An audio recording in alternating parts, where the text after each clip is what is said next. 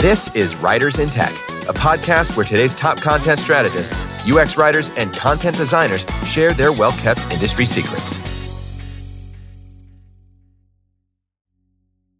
I'm super excited today to have the next guest. He used to work for companies such as Google, Microsoft, Slack, and Twitch. The first time I actually encountered with him is when I took a product design course in Coursera and actually was introduced to him for the first time in an online course.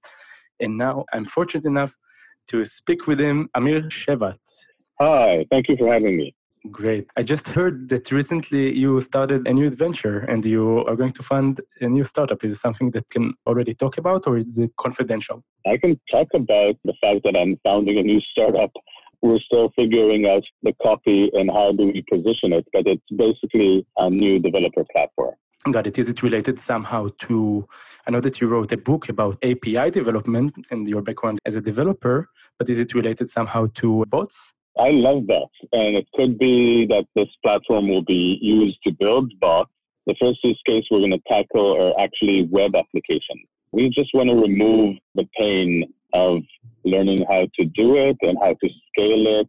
So we're analyzing what sucks today in web app design and building, and we're trying to remove those pain points. What kind of pain points? Deployment pain points, scalability pain points, how do you get started, configuration pain. There's tons of stuff as front-end and back-end engineers you need to deal with. And our mission is to remove all these pain points and to make building software a delightful experience. That's cool. So also developers could scale easily when they're developing some kind of a web application or a platform.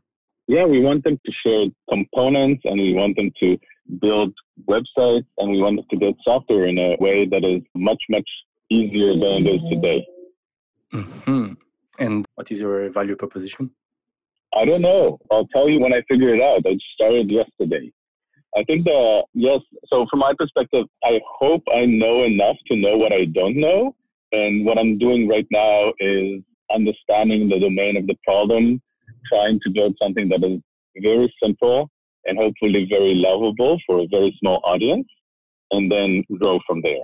Well, first of all, I want to say good luck with that. You know, entrepreneurship is a crazy adventure. Are you scared about this thing? Yes, of course I'm scared. If you're not scared, you're pretty stupid. I think the key here is that you need to be more excited than scared. I think Larry or Sergey, the founders of Google, called it uncomfortably excited. If you're uncomfortably excited, that means that you're in the right path. And I'm definitely uncomfortably excited. Well, good luck. I'm excited for you. I've been following your work at Twitch and Slack, and I know that you have a broad history with many, many big companies. So I believe in you. You have my vote. Thank you. For sure. And okay, so today I want to speak a little bit more about creating bots, different kinds of experiences using bots. Now, in the previous episodes, for example, I spoke with a conversation designer from a company from Belgium named Polaroid, which is like Walmart only in Belgium. Yeah. And he told me how they connected to the Google Assistant API and created a complete app. A writer and a developer created a complete app using the Google API. And I would love to have your take, because our listeners are mainly writers, about how do you think the future of writing voice interface and chatbots is going to look like? How the process of creating voice interfaces, for example, is going to happen, in your opinion? In my opinion, interfaces with software are going to change. We are moving from a place where we interact with windows and big screens all the way to, I think most of the time right now, we're interacting with software in a transparent way.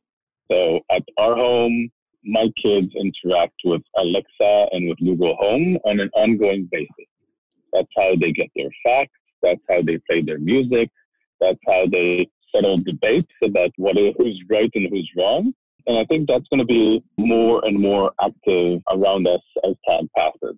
Several car manufacturers, for example, have announced that they're going to add bots such as Alexa and Google Home into the car. So think about it. It's a long period of our time every day that we spend with our hands not free. So we can't interact with software, or at least can't legally interact with software. But using bots, we can easily do that. And we can easily use services that we couldn't use up until now. So definitely, I think this is the future. The future is conversational software, and screens are going away, at least for some types of interactions.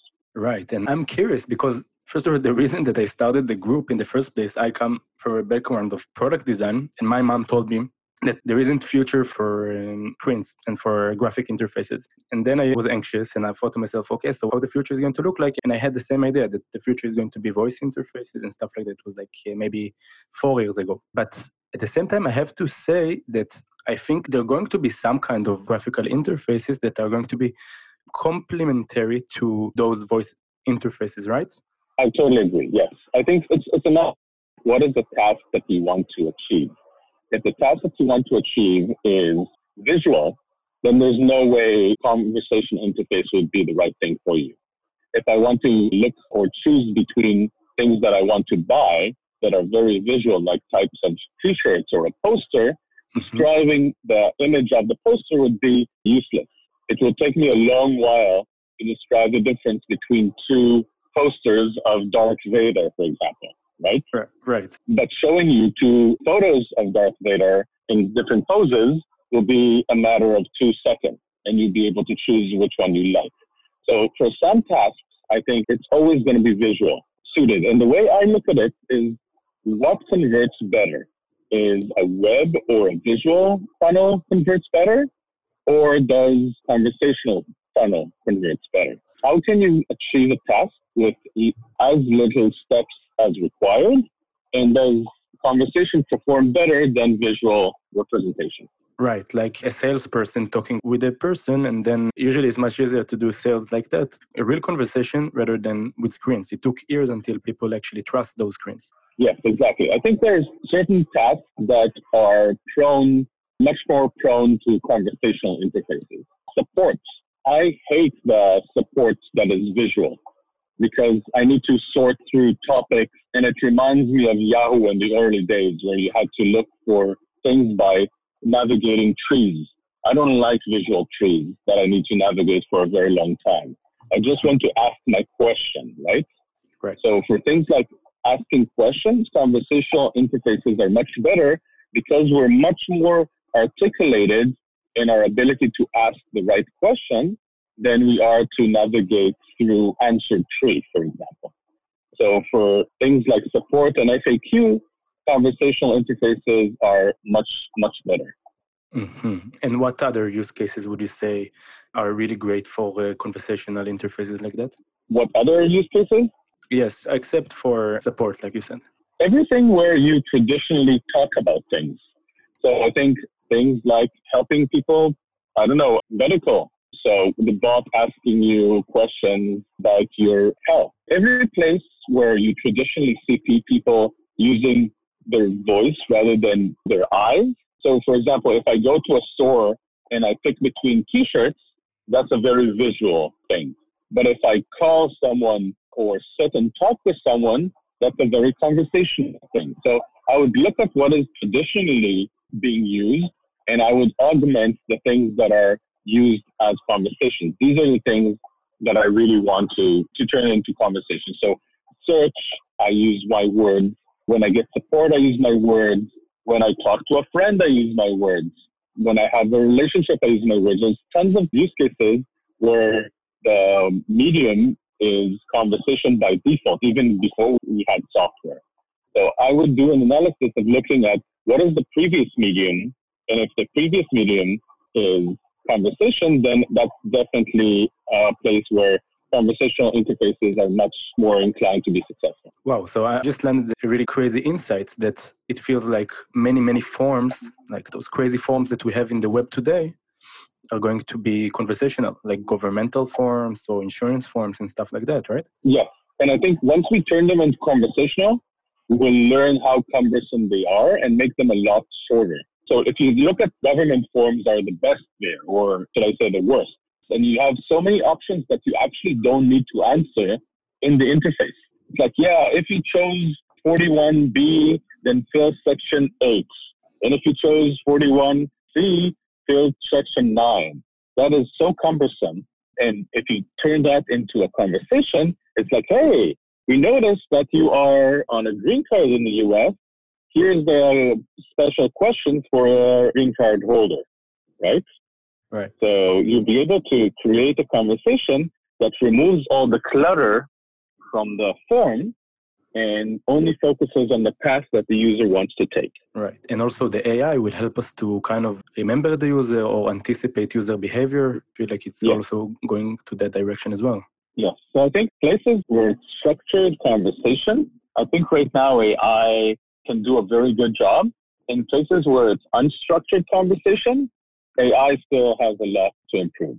Right. Like anticipating your needs based on previous choices. Exactly. And when do you think there's going to be a tipping point in this world when we're going to have much more conversational interfaces than like traditional interfaces? Now, I know that you live in California, and in California, everything is more advanced. And you said about your children that they're using all of those voice interfaces. But let's say in Israel and in many different places in the world, we're definitely not there yet. But when do you feel like we're going to have that tipping point? The tipping point, I think, is going to be through platforms that are going to bring more voice interfaces into our life. I talked about the example of cars, and I think Ford is the one that announced that all the new cars are going to have either Alexa or Google in their car. I think once you get into your car and your car talks to you and you can talk to your car, that is when conversation interfaces will become much more popular. I think that once the conversation is there and it's very easy for you to access the things that you want just using your voice. So availability of mediums, I think, would be my exact answer to you. Once there's going to be abundant availability of mediums for this type of interface, then users will use it. Got it. And do you think that when we will have in every car a voice interface, we're going to have an autonomous car in that period, or it's going to come later? I believe that hopefully voice interfaces are going to come before autonomous cars. I think autonomous cars are an amazing technology that still has about 5 to 10 years until it becomes everywhere. Got it. So very common. So we're going to and see I think voice interfaces are going to be much more common earlier. Right, because I had the aha moment like 1 month ago when I speak with the Google Assistant for the first time, and I added an event to my calendar and it showed up in front of my eyes, and I was like, okay, so this is a big deal. Yeah, I think that places where navigation sucks, voice interface prevails. I can give you an example of how my wife uses voice interfaces. She talks to our Amazon Fire TV and asks for her favorite episodes, right? Or her favorite TV series. The alternative is to start navigating through Netflix and all these and it's like multiple clicks. It's about 15 clicks. I tried it out yesterday. So from the time I open my TV until I get to the right episode and the right TV series, it's 15 clicks. That's way too much. And just telling the remote control, hey, show me the next Sopranos episode is a one sentence and takes a lot less time. So voice can really remove friction in places where the alternative is very cumbersome. Right, but this is a use case that you know that you want the Sopranos. Sometimes when you have kind of a black canvas and you don't see any show in front of your eyes, it will be a very tough decision, I think. Yes, I think again, but that's another use case, the discovery use case. I think there's two use cases there. One of them is the discovery. I want to see new things and I don't know what I want to see. Then a visual representation is much better. Got it. But the other use case, which I talked about, is like I want to continue where I stopped. And that's very easy to manage through a vocal interface. Right. And it saves you those 15 clicks that you've mentioned. That's interesting. Exactly. Another example for discovery is around music and the Google Assistant. I just ask the Google Assistant to play good songs for the morning, and it curates the songs itself. So another thing that the software could do is to capture intent through the voice, but then curate the discovery for the users, right? So like, Alexa, play me some party songs. If Alexa does a good job in selecting the song, then you have the perfect DJ. Okay. So let's talk a little bit for the writers in the audience. So let's say that we have, not even the writers, like the companies that want to develop some kind of an app that is connected to a voice device, like the Alexa or the Google Assistant. So let's say that we are a pizza delivery app or food delivery app like Food Hero. We want to start a process. We want to create some kind of a conversational interface of food delivery app that will be connected to the API. So it means that you can easily connect to different technologies, like the technologies that Google is presenting in an open sourced way. And let's say that I want to connect to the amazing technology of Google to create a voice application, because it feels like the Google Assistant is going to be like the Play Store, only for voice interfaces. Right? I could develop my own app and just connect it, and everybody in the world could open it and use it. Yes, it's definitely a new distribution channel for developers. That is very exciting. Exactly. And let's say that we have some kind of, in our audience, a delivery app or e-commerce website that they want to invent something unique, some new voice interface, some new voice experience. So first of all, how do you think they should start even? We should start by talking to people. That's the magic of conversational interfaces. I think we've been conversing for more than 60,000 years.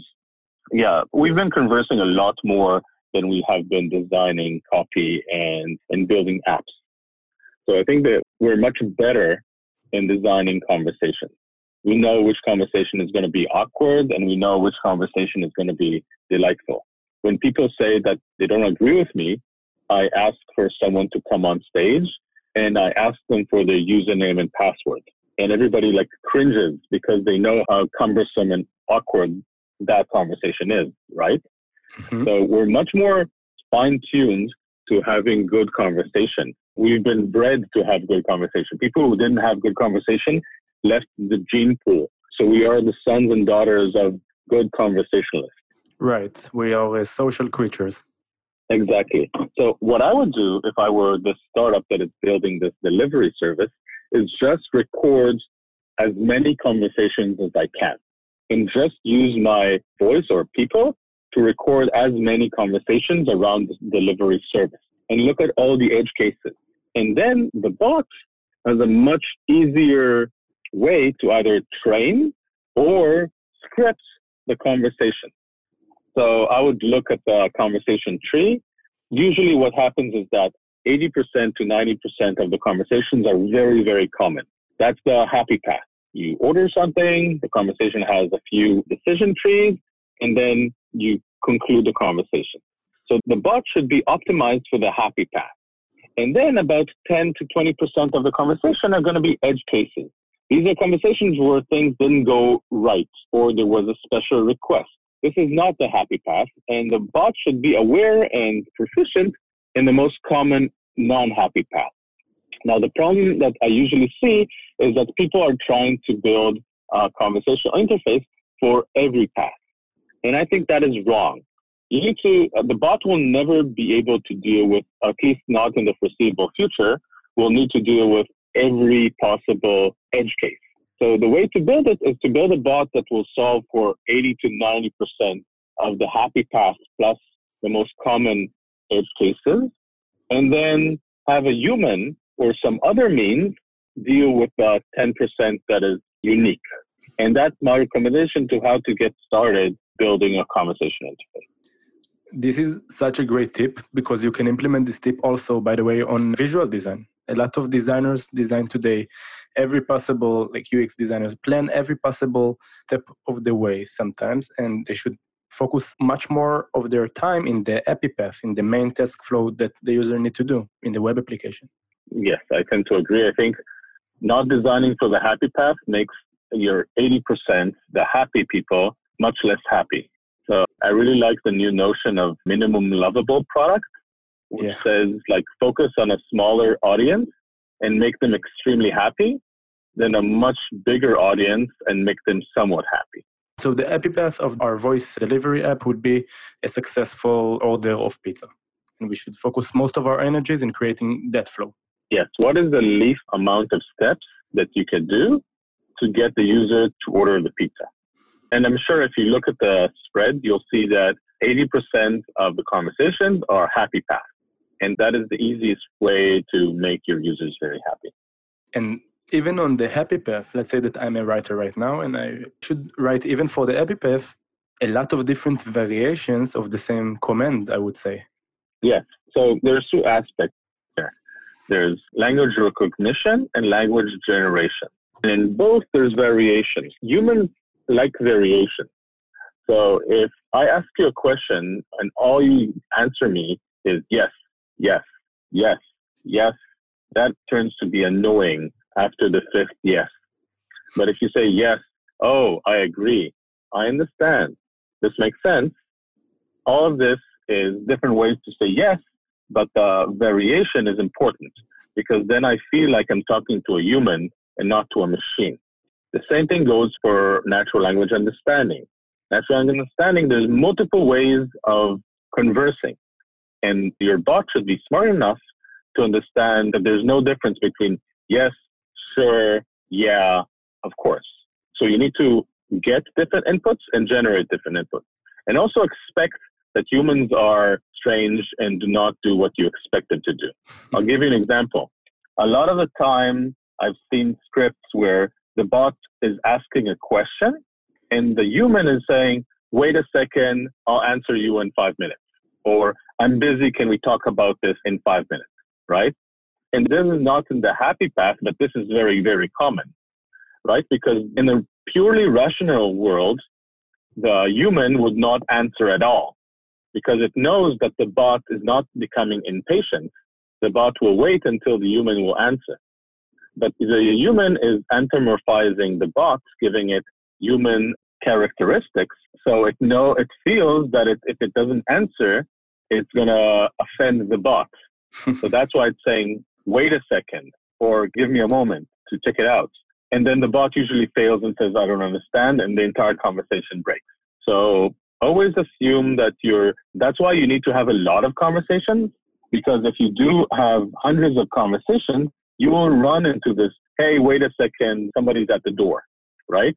Or wait a second, I need to find a better room to talk about this. Or all these kind of like small interactions that we have and can process as humans in a very easy way, but software has a very hard problem to understand. So basically, it feels like we will have to not only create conversational interfaces, but also find a way to humanize those interfaces. Like, think like if they were humans, how would they behave? Yes, I totally agree. I'll give you an example. One of the telcos here in the US did something very interesting, which is after they ask you a question and you answer, they play sound of typing on a keyboard. And I just noticed it and it blew my mind because it turned the conversation into a much more natural thing, because that's what humans do. When they look up your details in a telephony service, you hear the sound of typing. So just doing that small hack is super, super useful. There's another hack that I've seen Slack bots do, which is when the bot is doing something that takes a long time, it sends the typing event in Slack. And the typing event shows the user that the bot is now typing, which is basically a lie because the bot is not typing, it's doing compute. But if you look at humans and how they interact, when I talk to you and I see the typing icon, that tells me that you read what I'm saying and you're now working to answer me. So just sending that typing event in bots can buy you 10, 20 seconds of doing something and not answering the user because they know that they're waiting for the answer.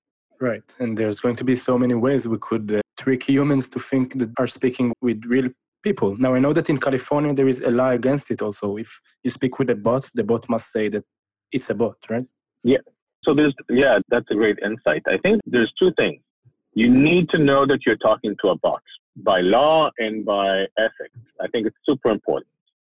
But you need to create conversations that are as close to a human interaction, and using the typing sound or the typing event in Slack or saying things differently, yes and yeah, and of course, creates a much more delightful user experience because it feels like you're talking to a human. So if the bot, I wrote an article that says that the bot needs to pass the beer test, right? Not the Turing test. So the beer test is after the end of the conversation, would you go out to a beer with the bot?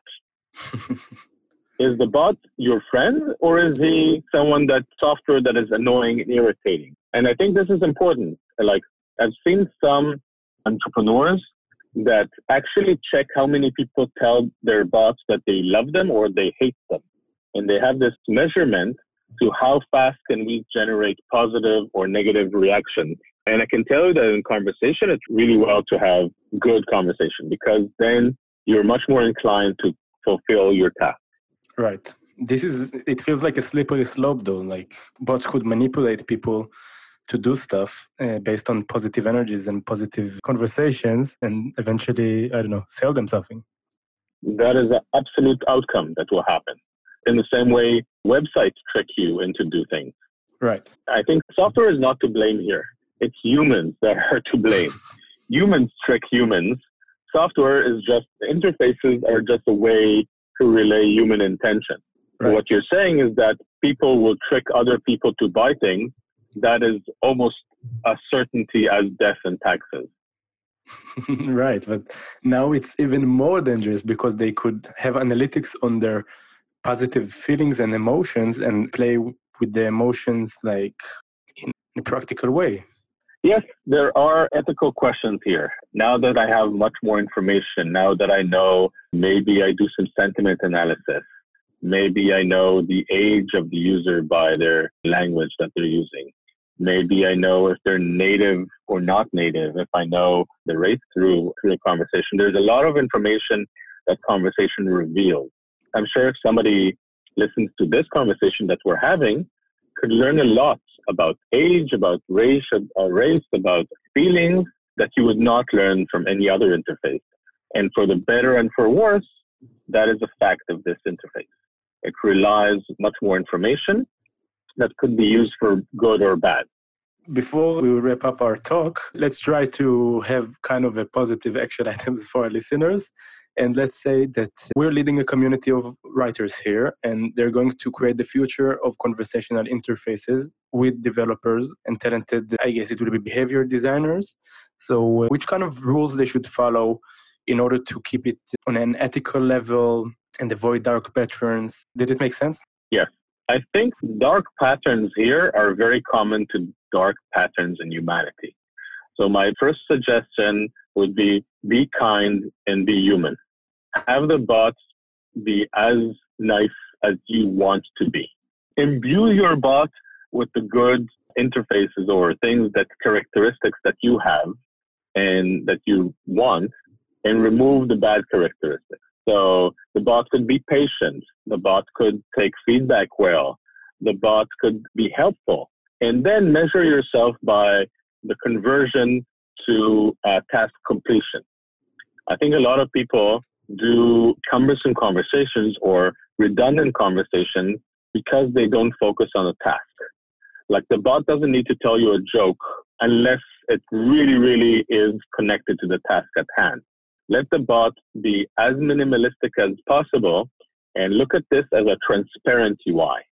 The idea here is to achieve a task, and if your conversation achieves that task in the easiest way, then it's the best interface you've chosen. Great. Yeah, it's all about making people's lives better, delight experiences. More pleasant, more productive. Right, and also using the technology to enhance the humanity and not to destroy it. Exactly. Don't be Dr. Evil. Be the good guy.